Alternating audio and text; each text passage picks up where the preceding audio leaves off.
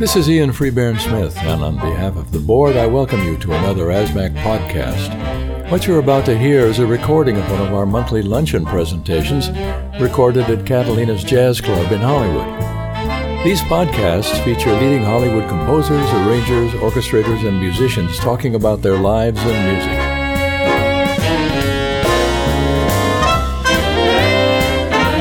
And now, Larry Ornstein is going to get a little head start on next month because we're going to ask him to introduce our speaker of the day, a man whose writing I have read now for how many years, Gene? How long has the Jazz Letter been coming out?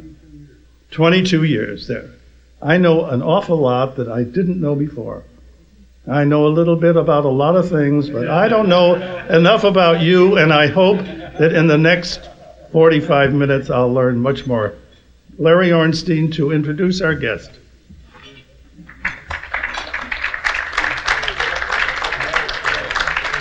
Thank you, Ray. Thank you. I'm honored and delighted to be here. And if I may, I'd like to quote from a poet whose writing I greatly admire. A story is told in stone and broken arrows, and traces of cities unknown, lost in sand. The wind stirs in the trees like voices in dreams, and then, just when it seems we know what it means, suddenly it's gone. The miracle is the mind, asking the questions, seeking to find itself if it can, only to see itself endlessly echoed in mirrors. The mystery of man. Ironically, I suspect that the author of those thoughts would never call himself a poet, but he is that, and much more. I refer, of course, to today's honored guest, Gene Lees. That partial quote is from a lyric he wrote to music by Francie Boland. The song is The Mystery of Man. Gene Lees is one of our few literary lyricists. He hears the words hidden in a phrase of music, and he hears the music of words. Poetic hunger for the mystery of mankind pervades all of his lyrics. Quiet nights of quiet stars, Desafinado, someone to light up my life, with music by Antonio Carlos Jobim. Waltz for Debbie, Turn Out the Stars, music by Bill Evans. Tell Me My Name, and I Love to Make Things Grow, music by Roger Kellaway, who's with us here today. Yesterday I Heard the Rain, music by Armando Manzanero. For Me, Formidable, music by Charles Aznavour. And if you're not familiar with Gene Lees' monthly publication, The Jazz Letter, I urge you to give yourself a present and discover the endless source of provocative thoughts about the business we're in and the music we love, which unfortunately are all too often different things. You'll find insights into the psyches of some of the best known and some of our least known great players. And always you'll be stimulated. For Gene doesn't pull punches, even whether he's discussing the reverse racism that has put a strange new spin on jazz, or the lack of value and support that our state and national governments place on all the arts. You might even learn something new about the technical aspects of music, like that wonderful quote that Gene printed under the headline, New Frontiers in Musical Analysis, a quote from Bruce Springsteen. Chuck Berry played a lot of strange keys, like B-flat and E-flat. Gene has poured his boundless energy and his perceptive scholarship into the many books he has written. Waiting for Dizzy, leader of the band, The Life of Woody Herman, Oscar Peterson, The Will to Swing, Inventing Champagne, The World of Lerner and Lowe, Meet Me at Jim and Andy's, jazz musicians in their world, Cats of Any Color, Singers in the Song, and up next, Gene's biographies of Johnny Mercer and Henry Mancini.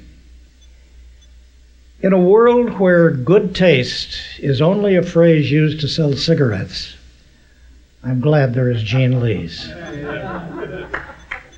Thank you. Thank you. ASMAC is honored to present the author, lyricist, poet, journalist, singer, and musicologist, America and Canada's monument to musical literacy and good taste, Gene Lees.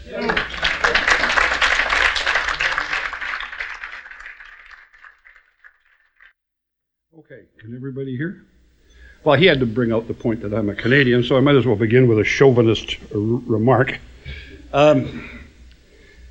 Nobody disputes that New Orleans is the cradle of jazz. But if I asked you what city had the greatest influence, and I, by the way, being an ex-Chicagoan, I would make a pretty good claim for Chicago, too. If I were to ask you all what city in the North American continent had the greatest influence on arranging, and the profession so many of you practice, you would never say Toronto, but it did have. It's the most influential city on arranging in America, and I'll explain that in due course. I wrote a book, or rather it's a collection of my essays from the Jazz Letter, on arrangers. And let me see, who did I cover? Kenny Wheeler, Percy Faith, Robert Farnon, Gil Evans, Jerry Mulligan, Bill Challis, Les Brown, Johnny Mandel, Henry Mancini, Billy May, Mel Powell, Marion Evans, and Roger Kellaway. The significance of Toronto. So many guys I know here have said of the huge influence of Robert Farnon on their writing. Farnon was born in Toronto. And the big influence on him was Percy Faith, who was also born in Toronto. I was driving the other day and I had a CD of Sinatra in the car, and an arrangement began, and I said, God, whoever that arranger is, he sure loves Farnon. And it got into it, and it was Farnon. In recent years, we've had the influence of Rob McConnell, who, while not born in Toronto, grew up there and was trained there. And among the avant-garde, lately, we've had Kenny Wheeler, who was born in Toronto. And to complete the unit, one of the big influences on writing in America was Gil Evans, who was born in Toronto. So if you take Percy Faith and Gil and Farnon, it's quite a formidable weight of influence. Why it should be, I don't know. It's like I've never figured out why so many of the great violinists were Jewish Russians from Odessa, of one city. It's one of the psychological aberrations. Farnon had a particular significance to me because, like all Canadians, or like most Canadians, I grew up, it's not as bad now as it used to be, but it was pretty bad when I was young. I grew up with the conviction that no Canadian was ever able to create anything of any importance, certainly not artistically. We did not know all of the power in the Hollywood movie industry that Canadians had, from Mack Sennett to Louis B. Mayer to the Warner Brothers, all Canadians, and not to mention all the actors. But we were never aware of that because they went down to the States and just plain disappeared. The accent didn't make them stand out. Although I once heard Glenn Ford in a movie playing a New York gangster with a slight Canadian accent. I thought, that's a little weird. But Farnon's impact on my life came when I heard some of those albums you probably all heard, like Two Cigarettes in the Dark, and I heard it in Montreal, fell in love with the writing. I didn't even know, it was so good I didn't even know what it was. But I could hear the voice leadings. And I could hear the sudden harmonic shifts, just incredibly clever stuff that I was too stupid to name. I couldn't even tell you what it was, but I could hear it. And then one day I found out that he was a Canadian. And it somewhat revolutionized my thinking. Maybe Canadians really could do something. And later on, I was such a fan of Gil Evans, and I found out he was a Canadian. It sort of changed my thinking. But Farnon had a huge impact on me. And it's the curse of Canada that it takes no interest in its own artists. I was so fascinated by Farnon's writing that I was a straight newspaper reporter in those days, and I was sent on some foreign assignments in Europe. And the first thing I did on landing in London was to track down Farnon and introduce myself. And he and I became fast friends. And I have heard of his influence from just about every arranger I know. Johnny Mandel said that one of the influences on him was everything he could steal from Farnon. Roger Kellaway is certainly a Farnon thief and proud of it. But when I came back to Canada and I was beginning to be aware of the scope of his influence, I tried to sell an article about Bob to one of the major Canadian magazine, and if they weren't interested, what's a guy who writes arrangements, what's that mean? And those records were going on all over the world. Any of you know Bob? How many of you know him? See, it's only a small group over here who've ever even met him. His influence spread even further in that Marian Evans, when he was teaching people like Torrey Zito and Pat Williams, he had two requirements, that you go all through the Percy Getchus books, all of them. He said the only guy who ever did it was Torrey Zito. And that you go through the Getchus books and you listen to Farnon. And Andre Previn told me once that when John Williams was still playing piano in the studios, he asked Farnon a question. He asked Andre a question about certain string voicings. And Andre gave him, he told me, a copy of a Farnon album and said, go home and listen to this. He said he got a call around midnight from Williams saying, what is in bar so-and-so of such and such tune? What is he doing? And Andre told him, I don't know, but if you figure it out, call me. And I asked John Williams about this some years later. I said, I don't want to quote you without checking it. He said, I don't remember whether I said it, but I'm proud to be even mentioned in the same breath with Robert Farnon. Now, if you don't know what kind of guy Farnon is, I got a call from him about 2 weeks ago. He's now 86. He called me and he said, I need a favor. And I said, what's the favor? He said, you know Andre Previn? And I said, yeah. And he said, are you on good terms with him? And I said, yeah, very good terms. And he said, I've just finished writing my third symphony and I'd like him to conduct the premiere. I said, well, call him. He said, but I don't really know him. I said, have you ever met him? He said, well, once, but it was only brief. And I said, that's ridiculous, Bob. Why don't you just call him? He says, well, I wish you'd make the contact. So I got a hold of Andre about 2 weeks ago and gave him Bob's phone number, and he called Bob within 5 minutes. So whether he's going to conduct the premiere or not, I don't know. But that's the kind of guy Farnon is. He claims nothing. Bob was, from his early days when he conducted, Glenn Miller had the American Army Band, George Malacrino had the British Army Band. They all formed, by the way, on the orders of Eisenhower.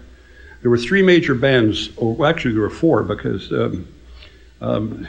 Sam Donahue had a band over there. They took over the Artie Shaw Band. But in England, there were three bands created on the orders of Eisenhower. The Canadian Band under Farnon, the Glenn Miller Band under Glenn Miller, obviously, and George Malacrino had the British Band.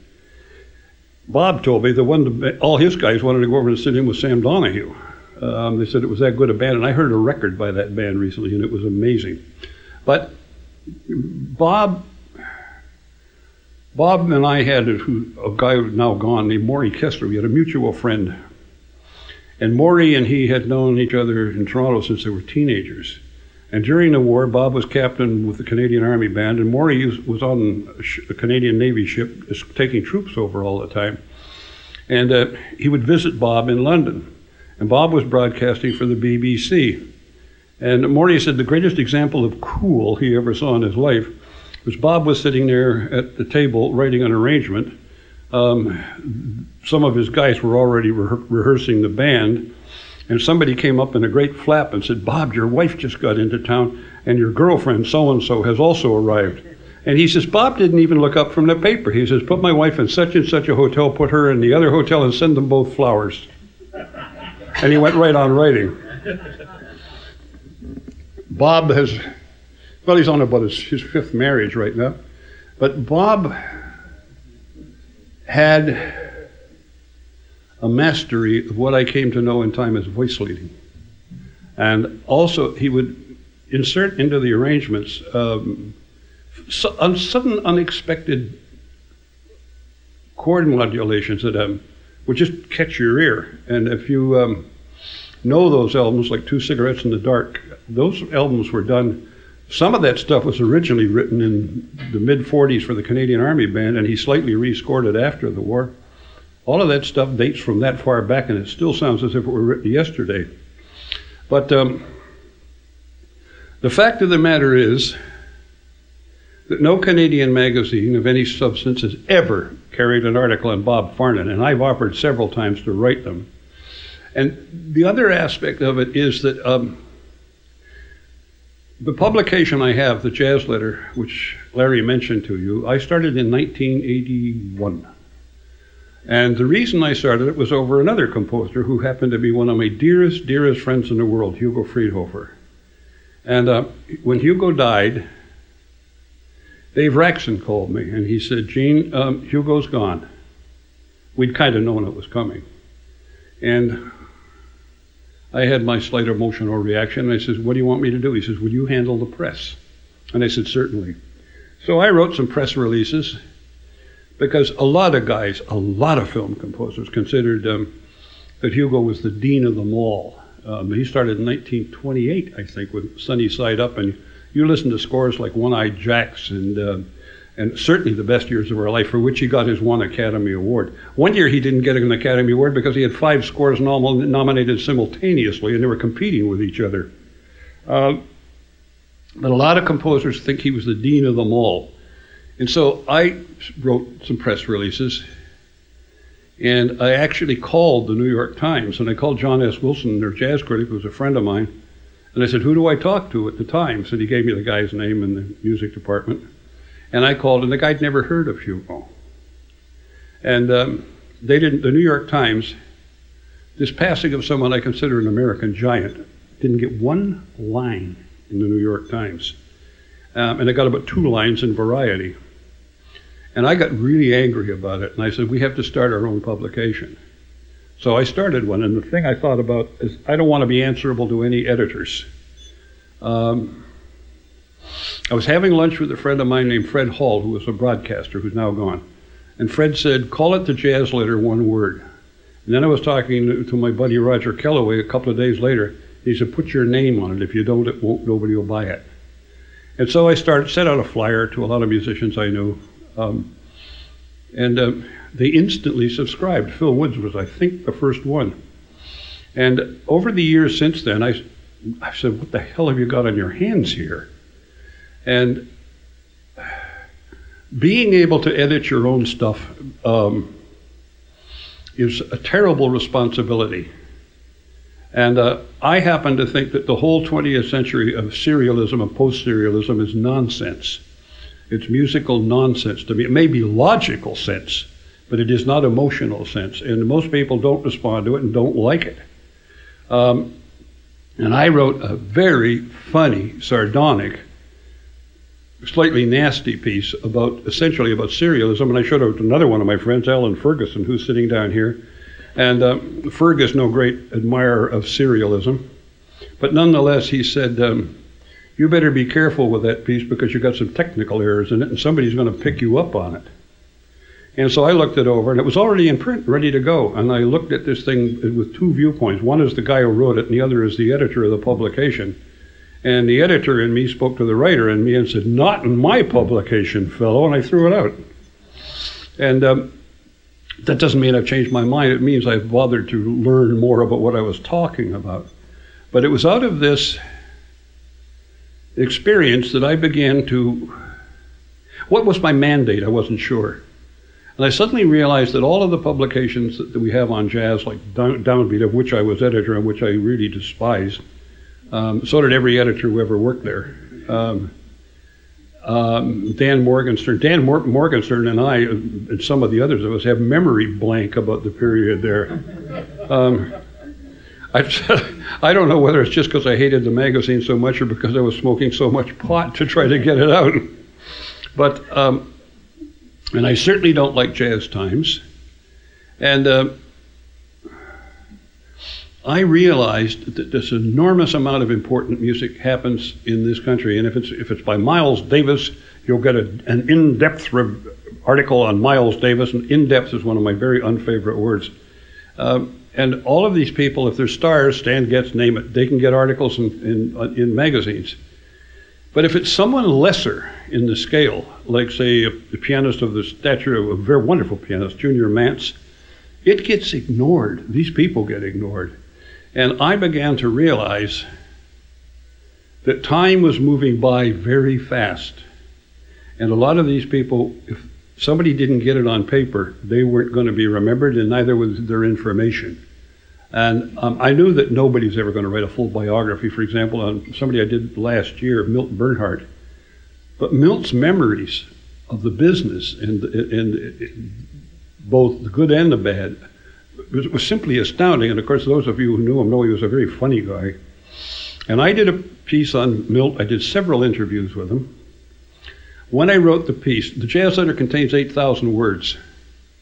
When I finished the piece on Milt, it was nearly 26,000 words, which is equivalent of a small book. If you don't know book lengths of Mice and Men, it's 35,000.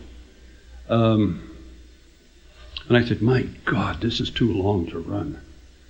The editor in me said, it's too long to run it. And I said, nuts, I'm going to do it. So I ran it in 3 parts. And I've rarely had such a claim for a piece as I did over that, because Milt's memories were wonderfully accurate, often sardonic. I mean, he talked about in there about the mafia involvement with James Caesar Petrillo and with what eventually became MCA, and stuff that's never been said. And he was there in Chicago when it all happened. So I began to get this stuff down in what I think of as mini biographies, because I knew none of these people was ever going to get a biography written. No publisher would buy it. So all of these things, as I looked over what I had done, they began to break down into categories of my own interests, such as singers. And since I've written a lot for singers, and I've written for a lot of the best of them, and since I sing somewhat myself, I was able to bring to that subject insights that nobody else had. It's one thing for somebody like Will Friedwald, or as one of my friends in New York calls him, the odious Will Friedwald. His pontifications about Sinatra are ridiculous.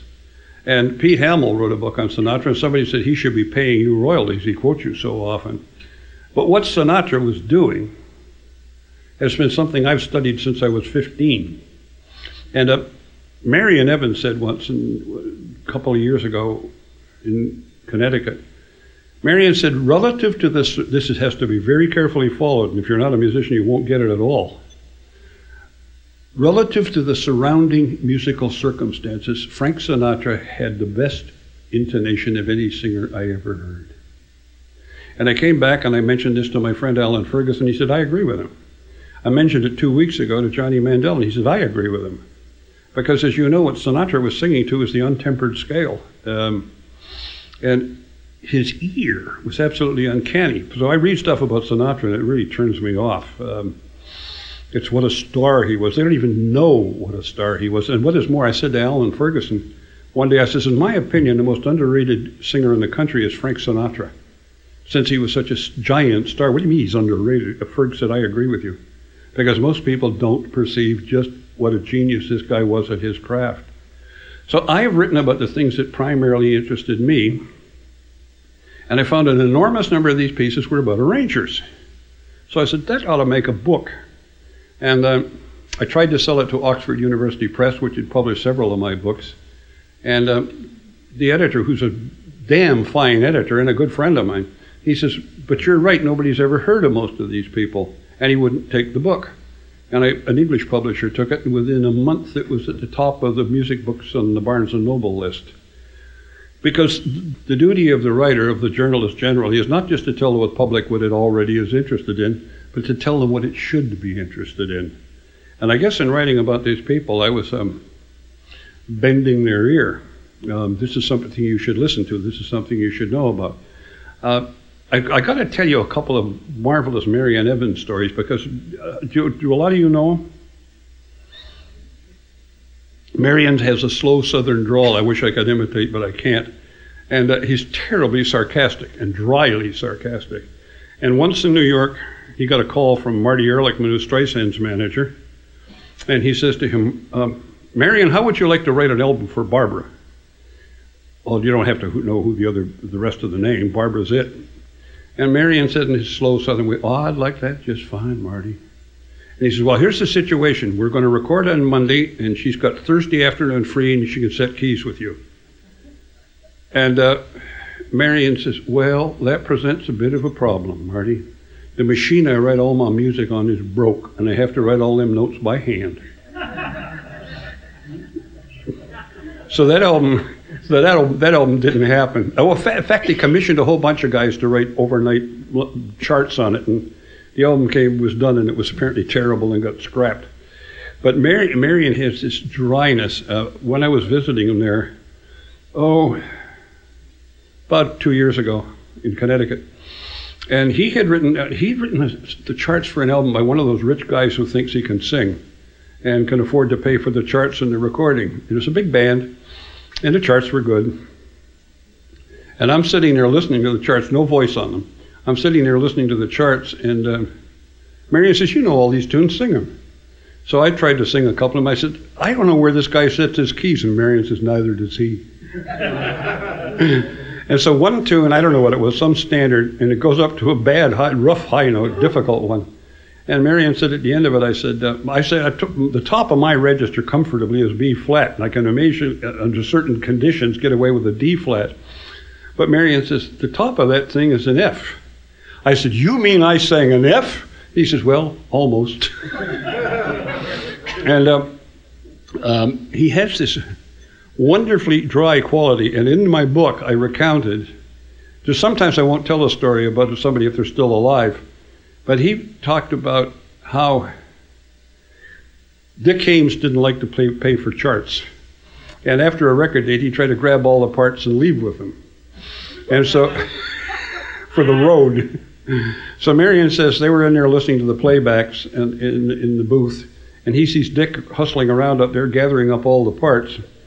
And they finish the date and they get out on the sidewalk, and Marion says to him, Dick, I saw you gathering up all the parts. And he says, now, I don't mind, but my copyist does. A guy named Green, I can't remember his first name. He said, my copyist does. And I wish I could do Marion's Southern accent, but I have to tell you, Dick, he says, those charts are all written in 24-hour ink. And Haymes says, what do you mean? He says, well, you're going to Vegas tonight, and he says, you start rehearsing tomorrow, and those things are going to disappear right before your eyes.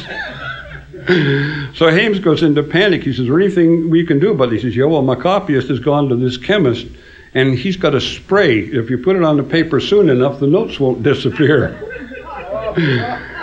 And Haymes said, come up to my apartment, and I'll give you a check. Well, Mary says, well, I don't care, but my copyist does. And he says, well, why don't you get some? He says, where am I going to get cash tonight? Marion says, I don't know, but those notes are going to disappear. So he says he went back to his copyist place, and they sat around and watched for Marion, Dick said he'd get it. And they sat around and watched television for a couple of hours, and then Dick Haymes calls them, and he says, well, we got it fixed, Dick. We sprayed the music.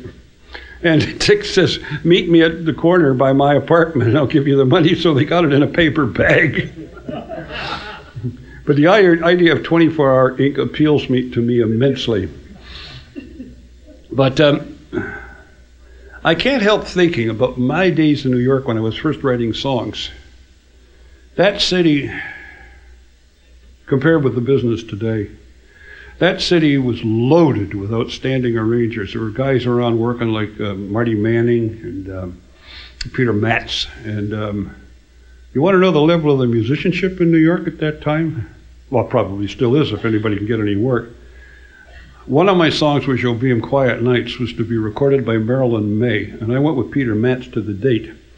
And that song was the last one on the schedule. And I was afraid it was going to get left out. And it got down to be, I think the date ran until 10 o'clock. And it got to be right down to the end, and it was getting to be 15 to 10, 10 to 10. I said, I'm going to lose this record. And the producer on it said to Marilyn, do you think you can do it? She said, well, I can try. And she can read like a shark. And she's got this incredible intonation and control. And he said, let's give it a try. So Peter ran the tune down once with the orchestra. She sat and listened, of course. And it got to be 5-10. And Peter gave a downbeat. The orchestra came in, she came in, and the whole thing was done in one take. And I loved to play that track for people. That was the level of competency of musicianship in the studios in those days. But there were so many people working in New York as arrangers. Klaus Ogerman, another dear friend of mine. And Klaus wrote that first Joe Beam album in a taxi. Of course, that's not new. Billy May wrote Cherokee in a taxi.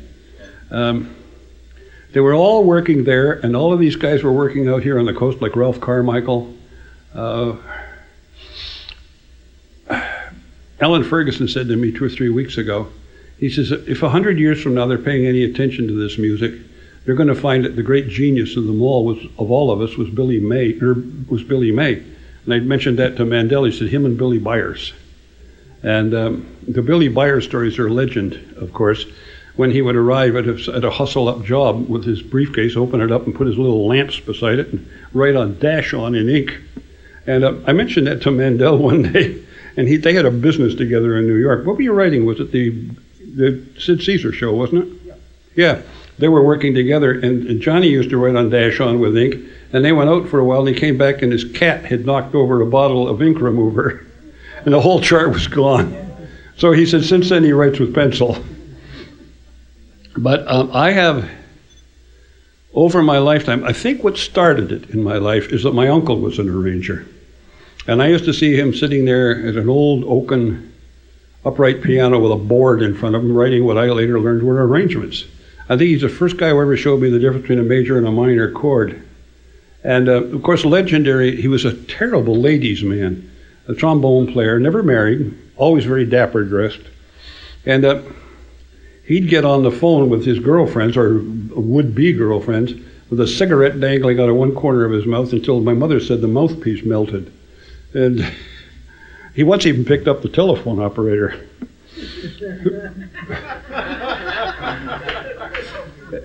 And he would sit there doing his number, but I used to remember always at that paper with a cigarette out of the corner of his mouth. And I knew what an arrangement was from the time I was very small. And they tell me in the family, my mother told me, I don't know whether this is family lore or not, but they said that by the time I was 3, when you'd hear an orchestra on the radio, I could identify every instrument in it. And but I think there was possibly the influence of my uncle that made me aware. Like in movies, people think that these actors are making the lines up as they go along. That's why they write fan letters to doctors on doctor shows asking for medical advice. They just don't get the difference. And whereas I loved all the soloists, people like Zoot Sims with Woody, I always was aware of Ralph Burns and Neil Hefti and all the guys who wrote for that band. And as I was also aware of my friend who's not here today, Frank Comstock, writing for Les Brown. So I always looked at the credits on this, and of course I avidly read Downbeat. So I always knew who the arrangers were. And one day when I was maybe 18 or 19, I went to hear one of the bands. And I was standing as one did in those days, not dancing. I didn't care about dancing. I cared about the music.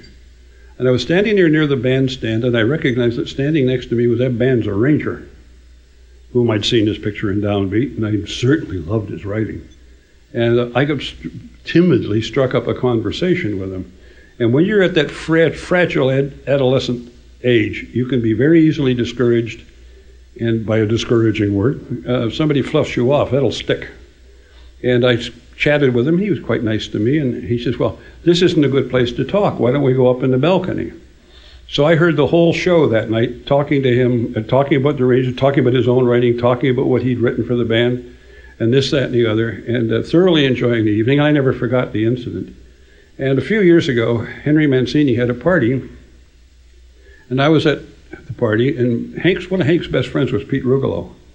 And I was talking to Pete, and I told him this little story.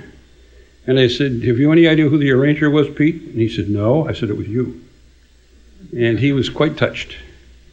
And so he was, of course, Pete's always been a marvelous cat, as you probably know, sweet man.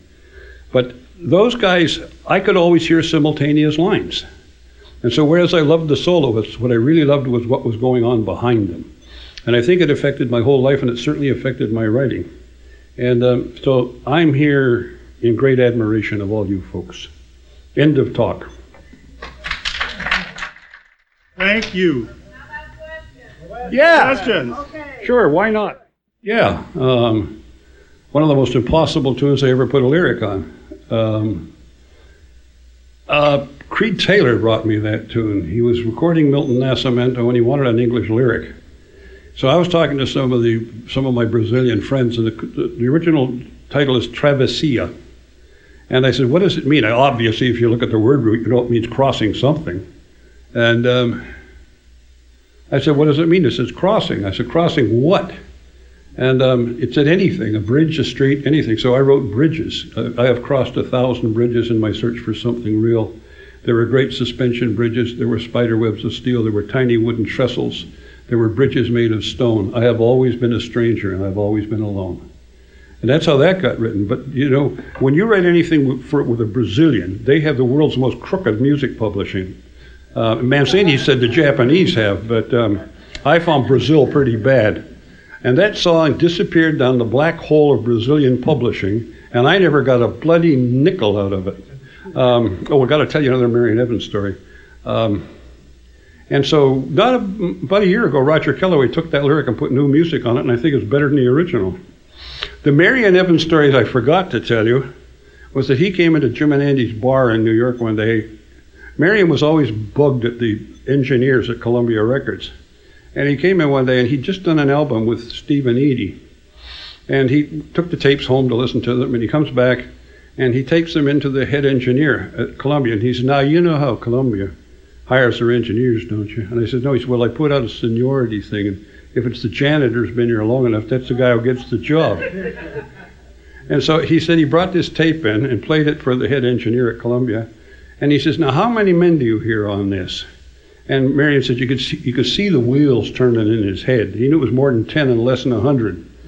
And the guy said, I hear about 18. And Marion says, that's what I hear too. And I used 35 fucking men on that date.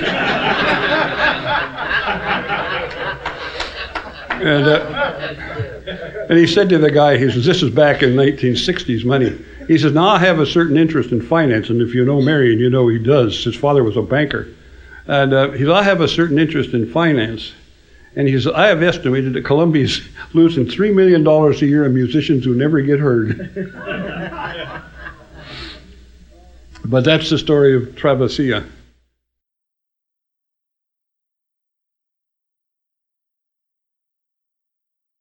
I wrote an album. I was asked to write an album in 1984 by a guy named Gigi Campi, who is a producer in Milan, Italy, who grew up in Germany. And if anybody ever combined the strangest qualities of both people, German and Italian, he did.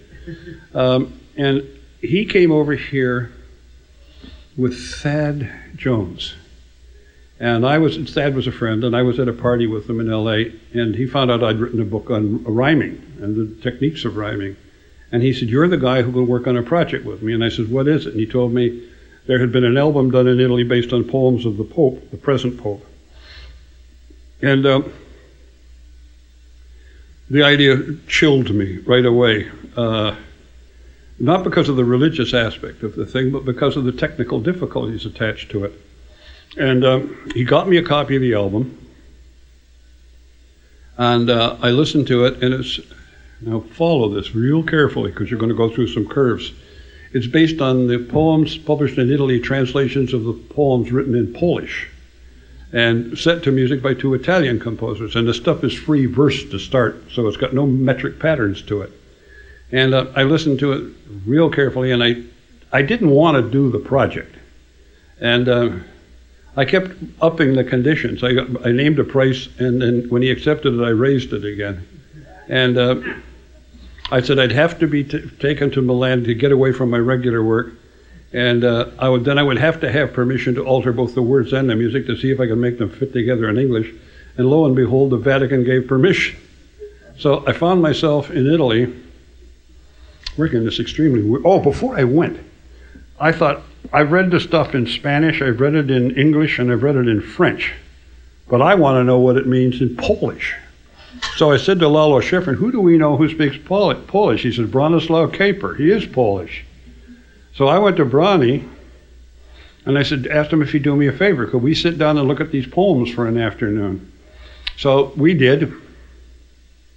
And he gave it to me verbatim, what they said, without any poetic adjustment, just raw. So I did know what the things were actually saying. And so we did that for about 4 hours that afternoon. And when it was over and I was getting ready to go home, Bronny said to me, this has been a very spiritual experience. I think I'll run for Pope myself. And I says, Bronny, don't you know a Jew can't be Pope? Which, by the way, is incorrect. There once was one. But then I took all that stuff, and it's the only time in my life I ever wrote a lyric on musical note paper, because I had to adjust the values of the notes to fit the lyrics I was writing. It was a strange project. And we recorded it with a very big orchestra in Europe, in Dusseldorf, and then later Sarah Vaughan did it. I said, we have to have a Sarah Vaughan. We have to have somebody who can read. And because as Hugo Friedhofer said, looking it over, this isn't exactly three choruses of Dinah. And Sarah did it. And then later she wanted to overdub it. She didn't like some of what I'd just flown home, and she wanted to go back into the studio and fix some of it, so I had to fly back. It's the only time I ever crossed the Atlantic 4 times in 1 week. She was terrified, and I had to stand in the studio and hold her hand while she did the overdubs. And that is how I got to hear Sarah Vaughan with no orchestra, no rhythm section, nothing but raw voice. And you have no idea what an instrument that thing was. And it was kind of miraculous. And when I got home, I wanted to play it for a couple of friends, and I called Paul Weston and Gene Kelly. So we had a little party at Paul's house, and the first thing Gene says when he walked in a room, he said, did you meet the Pope, Gene? I says, no, Gene, and everywhere I went in Europe with Sarah, we got asked the same question. He says, cut the shit, please, did you meet the Pope? And the answer was no. She later did, by the way. She was presented to him. But it was, I think, her finest performance of her life. And it sold nothing, needless to say.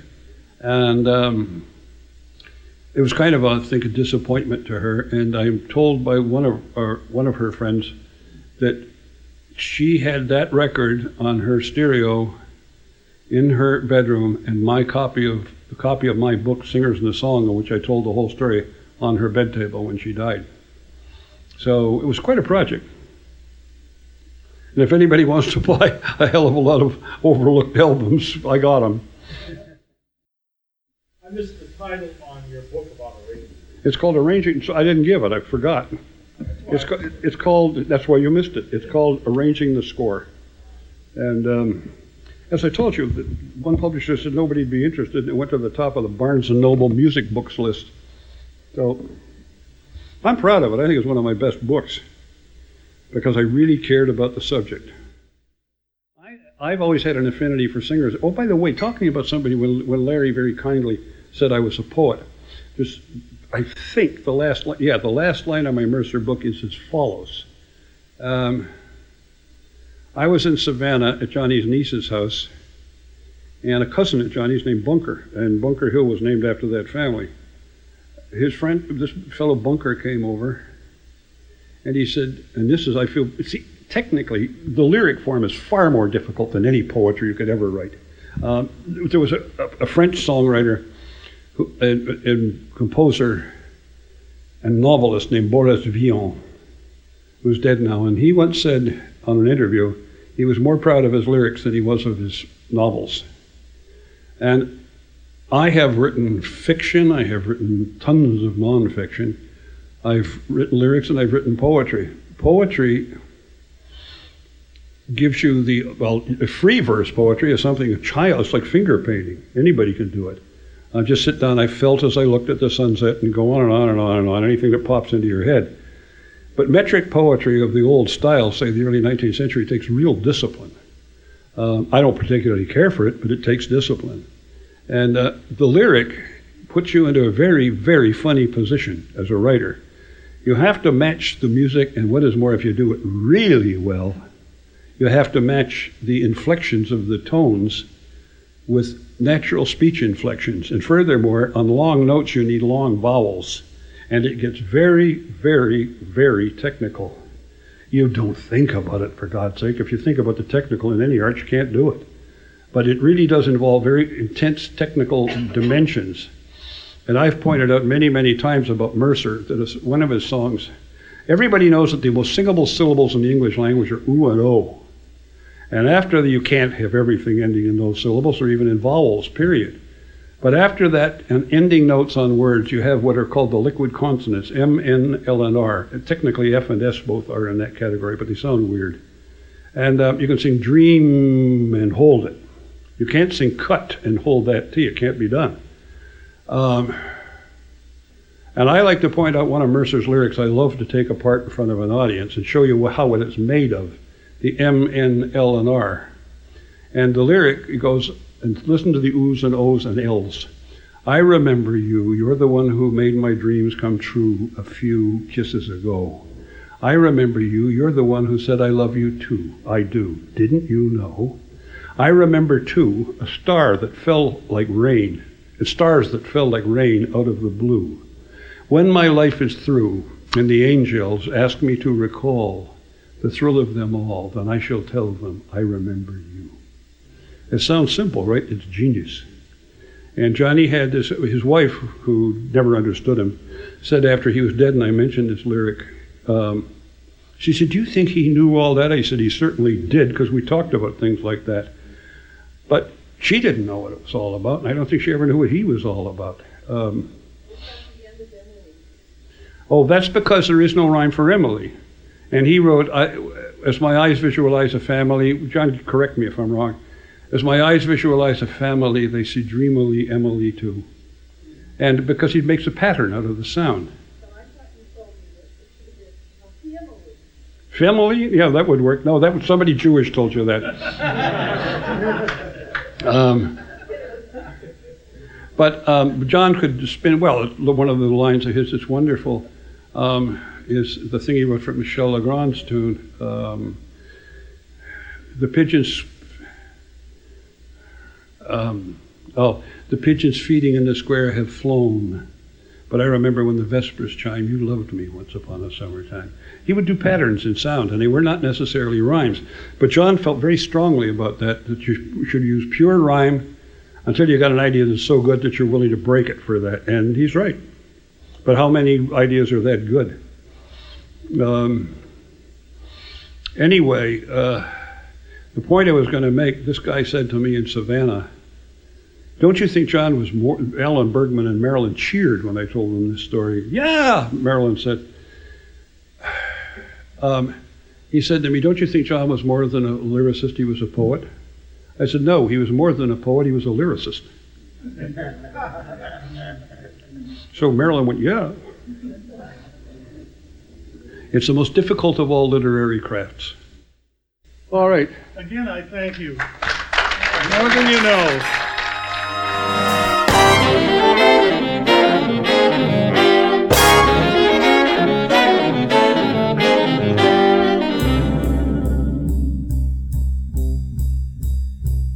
Thank you for listening to another ASMAC podcast. We welcome your feedback at asmac.org. This is Ian Freebairn Smith on behalf of the board, and I would like to invite you to attend our events, including luncheons, master classes, and our annual Golden Score Awards banquet. For a complete list of our podcasts and DVDs, please visit our website at www.asmac.org. Many thanks to Larry Goldman of Balboa Studios for recording this talk, and to Elliot Barker of Elbar Media for editing it for broadcast.